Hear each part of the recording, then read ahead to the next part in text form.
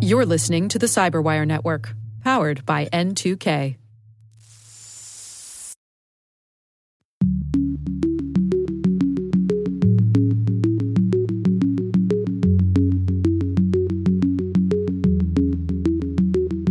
The number one way that consumers protect their privacy today is by deleting cookies, which really doesn't do the trick, and it actually breaks things when you try to log back into a site. Hello, everyone, and welcome to Caveat, the CyberWire's Law and Policy podcast. This is episode 42 for August 19th, 2020. I'm Dave Bittner, and joining me is my co-host, Ben Yelin from the University of Maryland Center for Health and Homeland Security. Hello, Ben. Hello, Dave. On this week's show, I've got a new project from the EFF that hunts stingrays.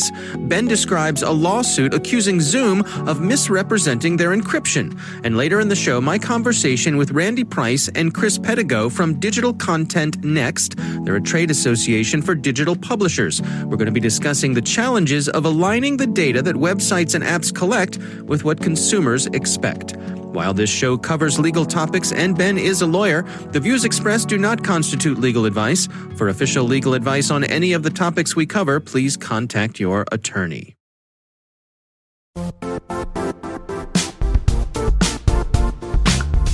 The IT world used to be simpler.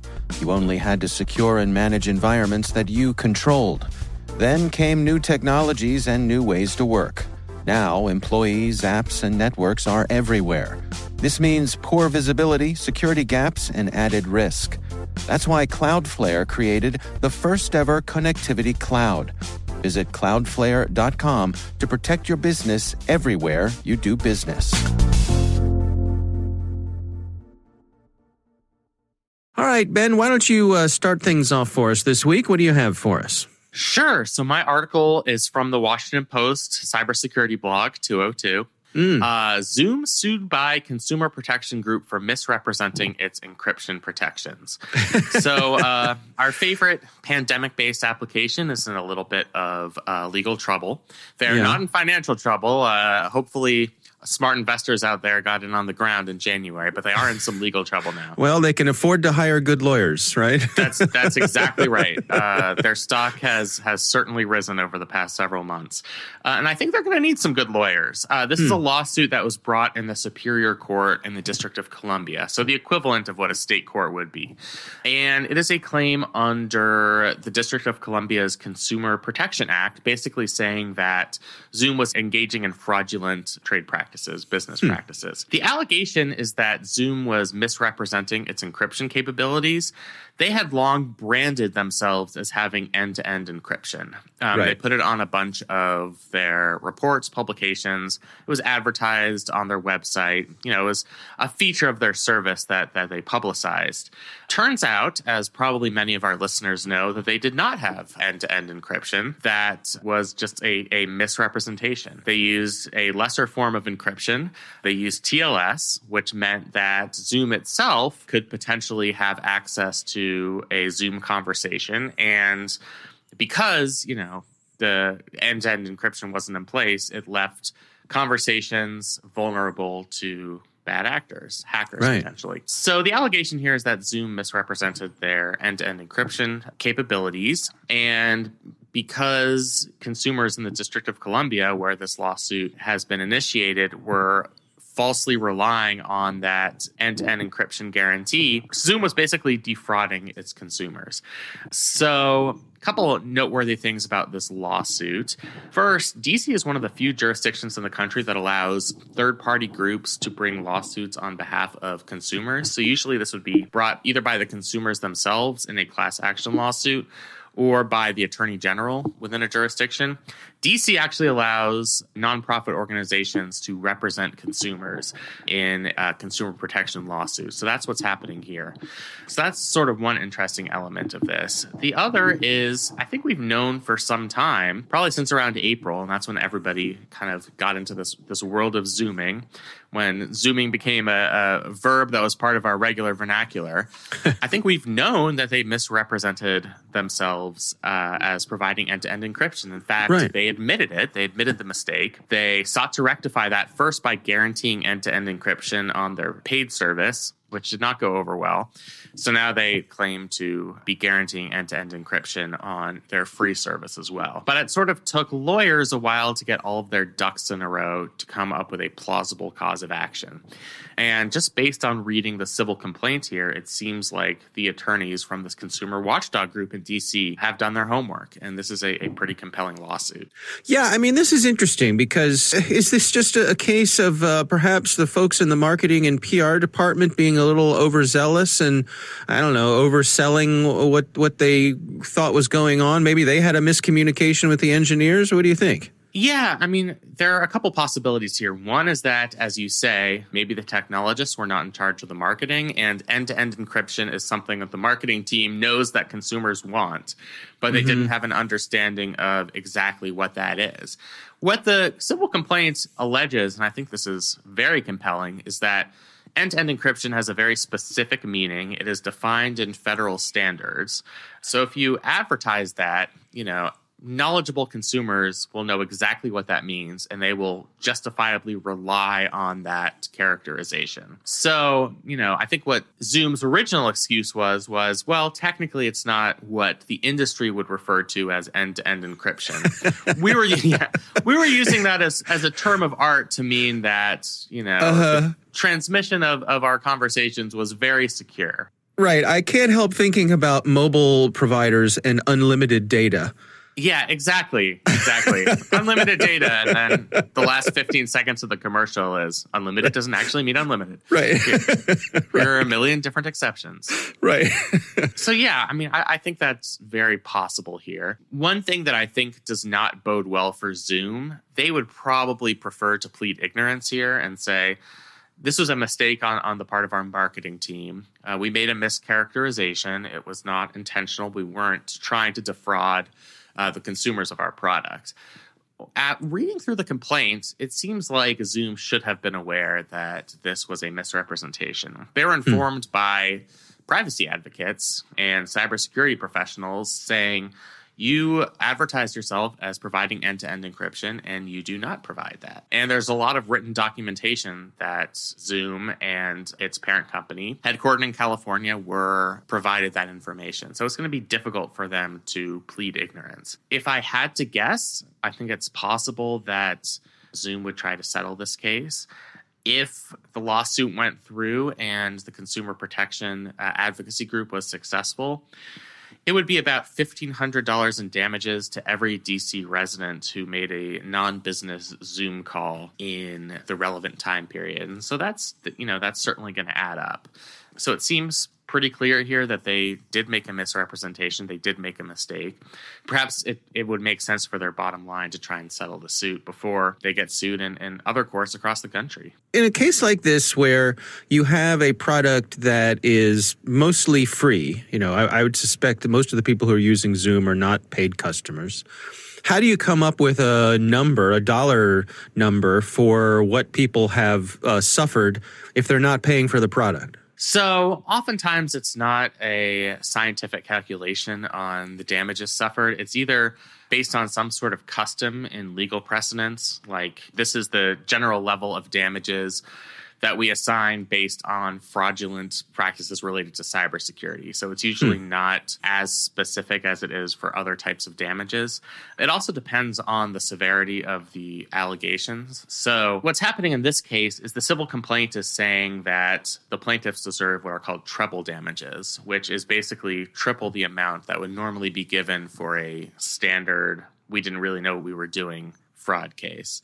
And what that seems to indicate is that Zoom was aware or should have been aware that they were fraudulently representing their product, so that they should be punished above and beyond what compensatory damages would otherwise indicate, if that makes sense. No, it does. And of course, maybe the lawyers have a boat payment coming up, right? Yes. Yeah.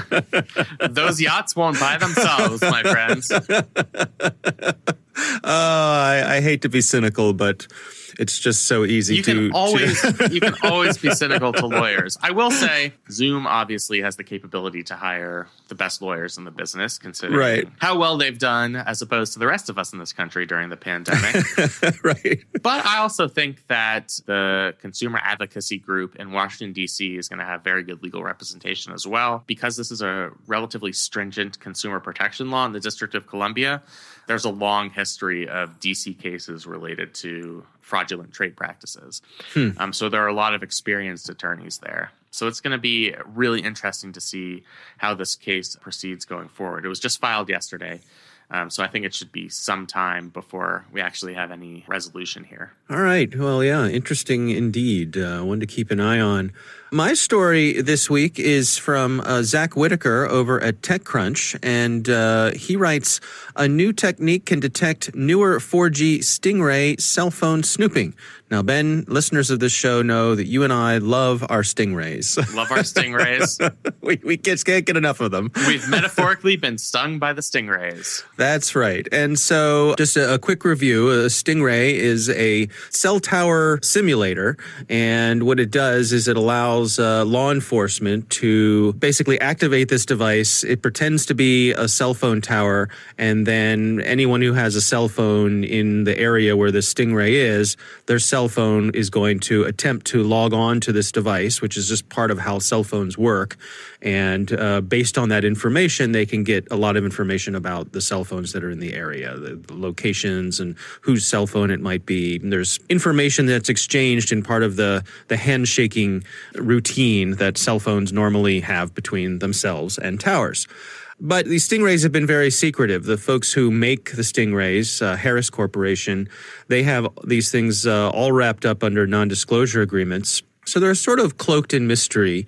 More and more information has come out about them. Actually, we've had some kind listeners write in who are former law enforcement who've given us some insights onto how they work. So I appreciate everyone who's written in to try to help us understand more how they work. But what this story is about is how some folks at the Electronic Frontier Foundation have come up with an open source project that they're calling the Crocodile Hunter, and it can detect cell site simulators.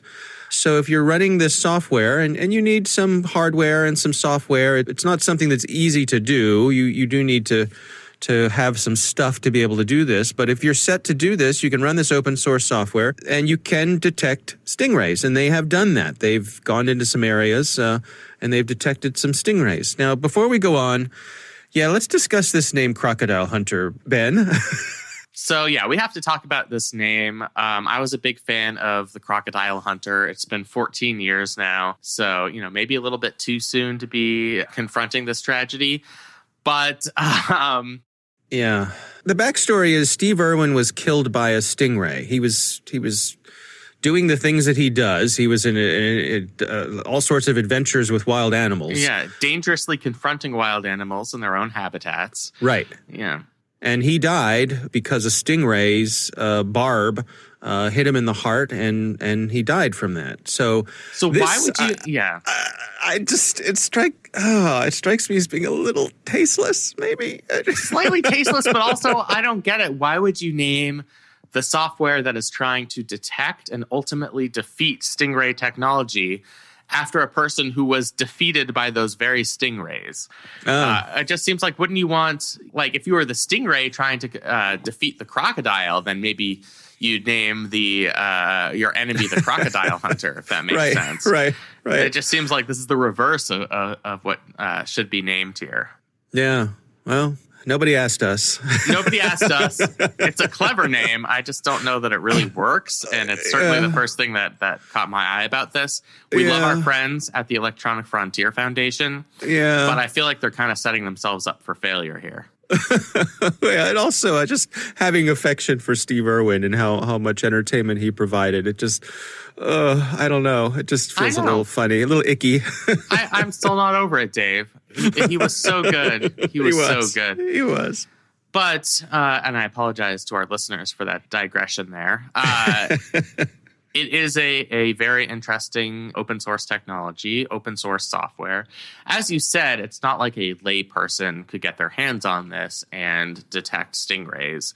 You'd have to have some level of sophistication. You'd have to have a certain type of hardware and software to actually make this work. So it's not something that's widely available, but I think it could shed light on the prevalence of stingray devices, particularly within given geographical areas. As you've said, stingray policies are extremely secretive. They're protected by these non-disclosure agreements.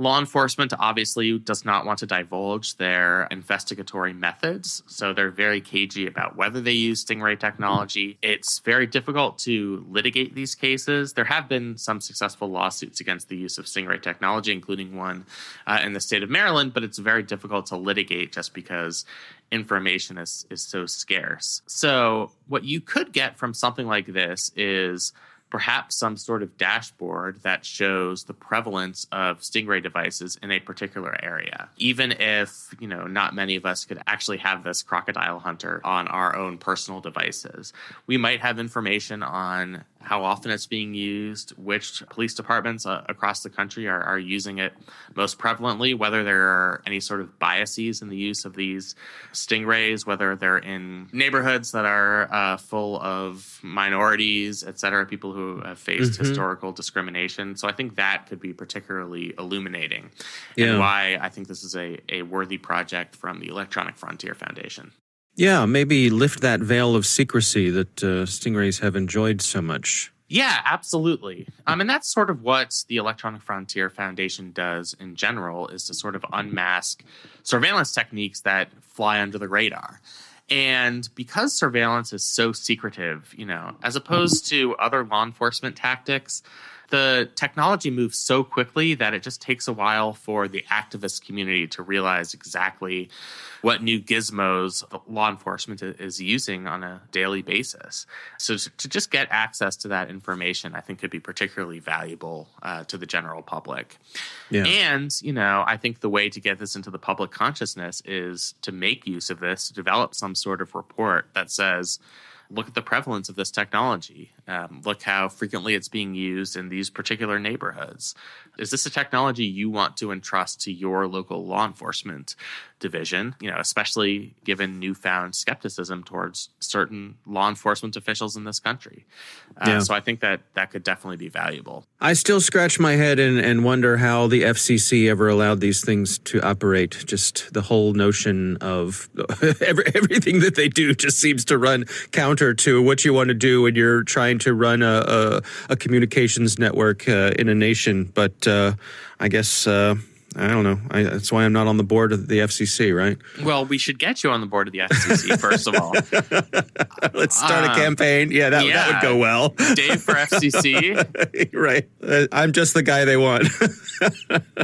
Agencies are very deferential to law enforcement, especially when you get high-profile cases that say, we were after a serial rapist or serial murderer, and the only way we were able to catch them was tricking their cell phone into revealing, identifying information. So it's hard to go against the wishes of law enforcement. That's kind of why these surveillance technologies subsist. Yeah. It's hard to argue against it when you have these high-profile cases where you catch the bad guys. Yeah. All right. Well, we'll have a link to the story. Again, that's Zach Whitaker over on TechCrunch. Interesting stuff for sure. We would love to hear from you. If you have a question for us, we have a call-in number. It's 410-618-3720. That's 410-618-3720. You can also email us. It's caveat@thecyberwire.com.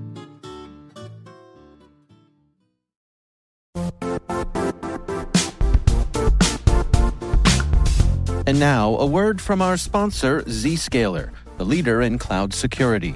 Cyber attackers are using AI in creative ways to compromise users and breach organizations.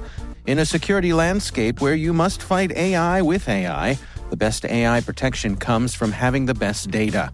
Zscaler has extended its zero-trust architecture with powerful AI engines that are trained and tuned by 500 trillion daily signals. Learn more about Zscaler Zero Trust Plus AI to prevent ransomware and AI attacks.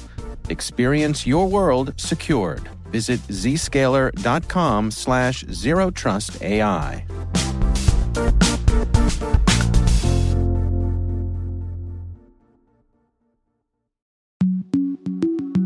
Ben, I recently had the pleasure of speaking with Randy Price and Chris Pedigo. They are from a trade association called the Digital Content Next, and they work with digital publishers. And certainly top of mind for them are some of these challenges of trying to align the data that websites and apps collect with what consumers expect and more demand. Here's my conversation with Randy Price and Chris Pedigo. The line of questioning here is really to understand consumers' expectations and how well the industry is aligning with consumer expectations. And from where we sit, Digital Content Next is the trade organization for premium publishers. And these publishers have a direct relationship, a one-to-one relationship with consumers. But again, we wanted to check in as a whole of the industry with consumers and their expectations with what data is collected and what their expectations are with that data collection. We've done similar studies about Facebook and Google and consumers' understanding of exactly what they're collecting and how they're using it. And so we thought this was a good opportunity for us to check in once again. And what we found here was that the majority of consumers understand that data is being collected overall, and their expectations about the primary website. So I go on a website and that website is collecting data to help improve overall, to, protect me from fraud and malice. Those are top expectations that are aligned with consumers. So consumers do expect, 59%, they do expect websites to collect data to help protect them against fraud and malicious activity, 55% to help improve the website and navigation overall. And also, high expectation in terms of collecting data for subscription. So I've logged in, I've signed on. There's a, high correlation that once I'm a subscriber, they will be collecting data and doing this kind of for my benefit. Where we see expectations don't align is once that data goes out of house.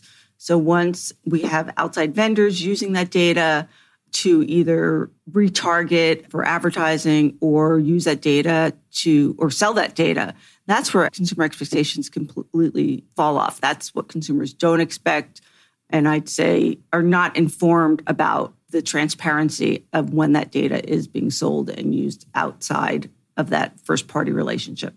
Can you describe to me sort of what the ecosystem is like out there in terms of the folks who are providing these ads that are a big part of the economic engine of the internet? I mean, are there different levels of the folks who are using best practices and following the rules and doing the right thing, and then does it branch off from there as some folks on different layers aren't respectful of people's wishes? The sort of digital ad ecosystem is really quite vast. There are obviously two big players in that ecosystem, Facebook and Google. Really sort of dominate the ad landscape. But there's a myriad of companies that perform a lot of different roles, from providing simple analytics, making sure the ad is served, measuring the ad. To Randy's point about consumer expectations, I think most consumers understand that advertising is a key funder of the web. What they don't expect is for companies like Google and Facebook to be collecting data about them as they go around the web. And that's where the CCPA comes in, is it really tries to give consumers control over the sale of their data. And the way they define sale is data that is flowing from the first party, from the website, to a third party for sort of independent use. If you look at the digital ad ecosystem, you've got lots of companies that aren't necessarily taking that data to build a profile. There's not a sale of that data. So that, sort of analytics company or measurement company is collecting data in line with what a consumer would expect. They're providing a service in the app or on the website, but they're not taking that data and reusing it elsewhere. Where I think CCPA is helpful in giving consumers more control is that it is giving consumers control over how companies like Google and Facebook might take that data, build a profile about them, and use it to serve advertising elsewhere on the web. And what specifically is included in CCPA that helps us here? So there's a number of rights that you get under CCPA if you're a California resident. One is the sort of general right to know what data has been collected about you. You can request to have your data deleted. But I think the big one is you can exercise your right to not have your data sold. So it's called the do not sell right. And in that scenario, you click a button on the publisher's site, or there may be in the future some sort of extension in the browser or some sort of browser control to let websites know your preference. But once you've activated that do not sell right, your data can be used for a number of purposes, for fraud, for recommendations while you're on the site, for anything that the first party sort of uses to make that service better for you. That can still happen, but it's data flowing to companies like Google and Facebook that cannot happen anymore.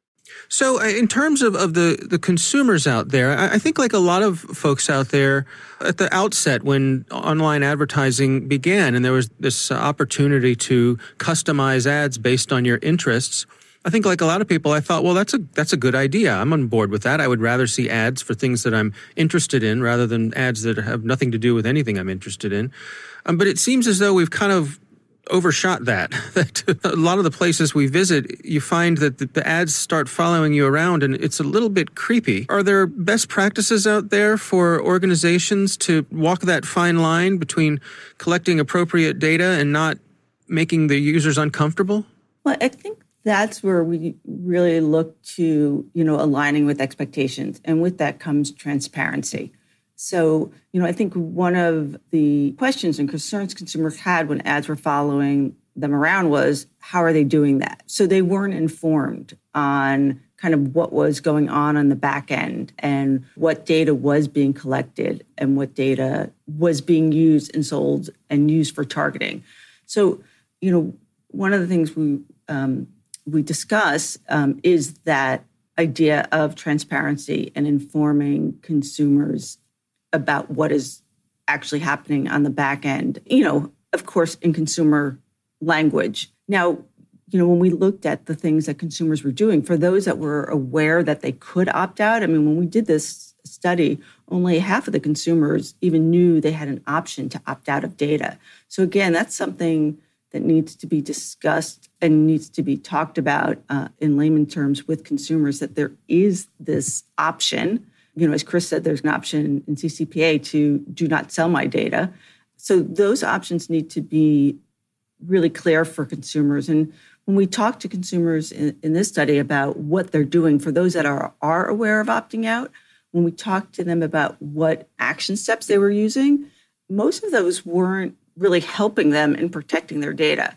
The idea of deleting their cookies, that also doesn't, protect them against online tracking. And doing do not track, it's known out there that many ignore those do not track signals, so their data is still being collected. So a lot of the action steps that they currently are taking also aren't helping. So when consumers take these steps and then they still see those ads kind of following around, it is a little disconcerting to them as to why this is all happening. Yeah, it strikes me that perhaps there's a trust gap here where even the advertisers who are doing their best to do the right thing get lumped in with the folks who are out there just vacuuming up data and selling it to the highest bidder. I wonder if there's a PR campaign that needs to be put out there, or even some sort of seal of approval or something that if you're on a site where folks agree to do the right thing, that they could say that they're doing so. Yeah, it's a really good point about trust. I think we've been sort of following this for years now. The unbridled collection of data really does creep out consumers, right? And it's not just that you're seeing ads pop up all over the place, but there's a lot of consumers that are wondering if it impacts the kinds of offers they're getting, credit card offers, or whether it impacts their credit score, all that kind of thing. And what's interesting is consumers really don't have a lot of ways to meaningfully sort of impact that data collection to opt out. And so what we've seen them do, like Randy referred to, the number one way that consumers protect their privacy today is by deleting cookies, which really doesn't do the trick. And it actually breaks things when you try to log back into a site, your right. login cookie's gone. But what's interesting is that a lot of consumers have started downloading ad blocking software, right? So they're just blocking ads altogether. They're sort of throwing the baby out with the bathwater. In the US, I think it's around, Randy, correct me if I'm wrong, but I think it's around 20 to 25% of consumers have downloaded ad blocking software. In Europe, it's closer to 50%. And in Asia, it's 60 to 70%, depending on countries. So, and this is primarily the consumers downloading these ad blocking software are primarily younger consumers. So future customers, essentially, the next generation. That trust gap is starting to have meaningful consequences for not just the bad actors, but for good actors, people that are using data in responsible ways. Yeah, it's interesting to me because I am one of those folks who has an ad blocker. And so quite often I'll go to a website and a window will pop up and it says, hey, we see you're using an ad blocker. Please disable it so we can provide this content.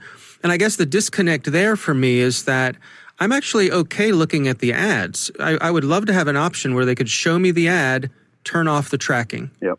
Right, but we don't have that fine control. We have a hammer. It's either on or off. Right. And I find that to be kind of frustrating because I would like to support these sites by viewing the ads. Yep. But again, that's where CCPA comes in. Is if you activate your do not sell right, publisher can still show you ads. It's just data about you can't flow to third parties for building profiles and all that stuff that would creep you out.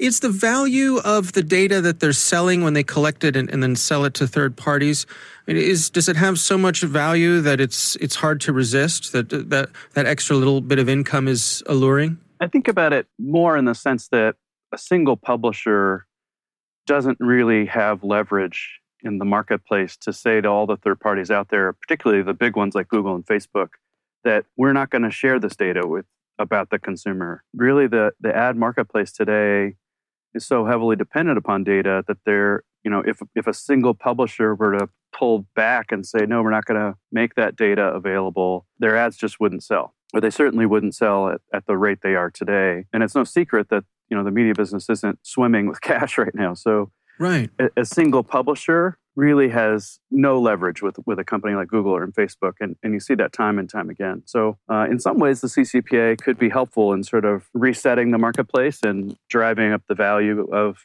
simple contextual advertising. Where do you suppose we're headed with this? So if you can imagine a state of equilibrium between the advertisers and the consumers, where do we end up in an ideal situation? Well, I think Randy's piece here is really important, talking about consumer expectations. And I think even brands, advertising brands, want to be in line with what consumers expect. They want to be making consumers happy, right? Happy consumers are more likely to buy their products. In terms of the equilibrium, I think what you're seeing is a lot of countries and now states like California are passing privacy laws to give consumers control over how their data is sold, how it's shared. Europe, a couple of years ago, passed the General Data Protection Regulation. GDPR and it's still sort of in its early days in terms of being enforced, but it does give consumers, it tries to sort of walk back the mass data sharing and give consumers control. CCPA is similar along those lines. It's trying to give consumers control to where they can manage how their data is flowing around the web. What's interesting with CCPA is that it really is supposed to only apply to California residents, but you've got a number of companies that are applying it nationwide. Now, the coronavirus has impacted the agenda and timing of a lot of state legislatures around the country, but I expect as they continue to meet that more and more states will pass laws similar to CCPA. And so essentially, we don't have a federal standard here in the U.S. for consumer privacy, but it does feel like the CCPA will become the de facto standard. And so that consumer control over their data, I think will become the new sort of normal for advertisers. All right, Ben, what do you think? It was really interesting. I think maybe I would have guessed this, but consumers do have a superficial understanding of where and how their data gets collected on the internet and on various websites. It's sort of the level you would expect your mom and dad to have. If you go to a website and you give them your email address, I think we all would have an expectation that they're collecting that information and using it. But what I think most of us do not intuit is that it's being used by third-party providers and to the extent to which that's happening. So there is this mismatch in consumer expectations and what's actually happening with consumer data as it traverses these third-party data collection companies. And, I think that puts the onus, as your interviewee said, on policymakers. What the CCPA has tried to do is try and line up consumer expectations with what's actually happening. And the first step is just giving consumers two things: the opportunity to opt out and the opportunity to have notice of where their data is going. So I do think this is a policy problem. But the study is very worthwhile. I think it confirms what I would have suspected, but it's just interesting to see it backed up by data. Yeah. I have to admit that this is a bit of a bugaboo for me that, I'm sure this happens to you too. You'll go to a website or something, you want to check something out. Let's say it's a news website and something pops up and it says, hey, we see you're using an ad blocker, right? If you want to see this content, please disable your ad blocker, whitelist us so we can show you this because this is how we make our money. And my response to that, and I wish there was a way I could respond in the moment to that, is, okay, look, fine. It's not the ad I have a problem with. Right. Right? It's the 50 trackers that you have installed. That's what I have a problem with. So let's make a deal here. You show me the ad, but turn off the trackers. If you do that, I'm fine looking at the ad. I'll see your stupid ads. Absolutely. Right. But that's not an option. And it bugs me that they pretend like that's the issue. That, oh, you're blocking ads. No, I'm blocking all the tracking. That's the part I have a problem with. You want to put an ad on your website? More power to you. Right. We know you have to pay the bills. That's fine. We know that you have to have advertising. Otherwise, I'd be giving you my credit card because I'd still want to read your article. But yeah, that's right. We're not reliably informed about the fact that we are being tracked as consumers. And that's really, sort of the bread and butter of consumer privacy legislation, is just if these companies are not going to reveal that in their standard whitelisting page on a website, then it's incumbent upon policymakers, and California has done this, the European Union has done this to a certain degree, to require companies to make that disclosure to us in order to do business within those jurisdictions. And as we've seen, once companies have to adapt these disclosure policies for California, that's going to be the nationwide standard because they don't want to change what their whitelisting notice says so that it's different in all 50 states across the country. So, I thought it was a really interesting interview and sort of a eye-opening view of the mismatch between what actually happens in terms of our data getting collected and consumer expectations. Yeah.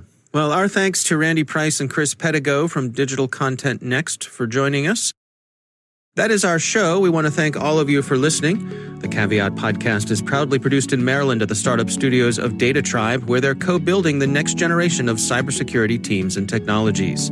Our coordinating producers are Kelsey Bond and Jennifer Iben. Our executive editor is Peter Kilpie. I'm Dave Bittner. And I'm Ben Yellen. Thanks for listening.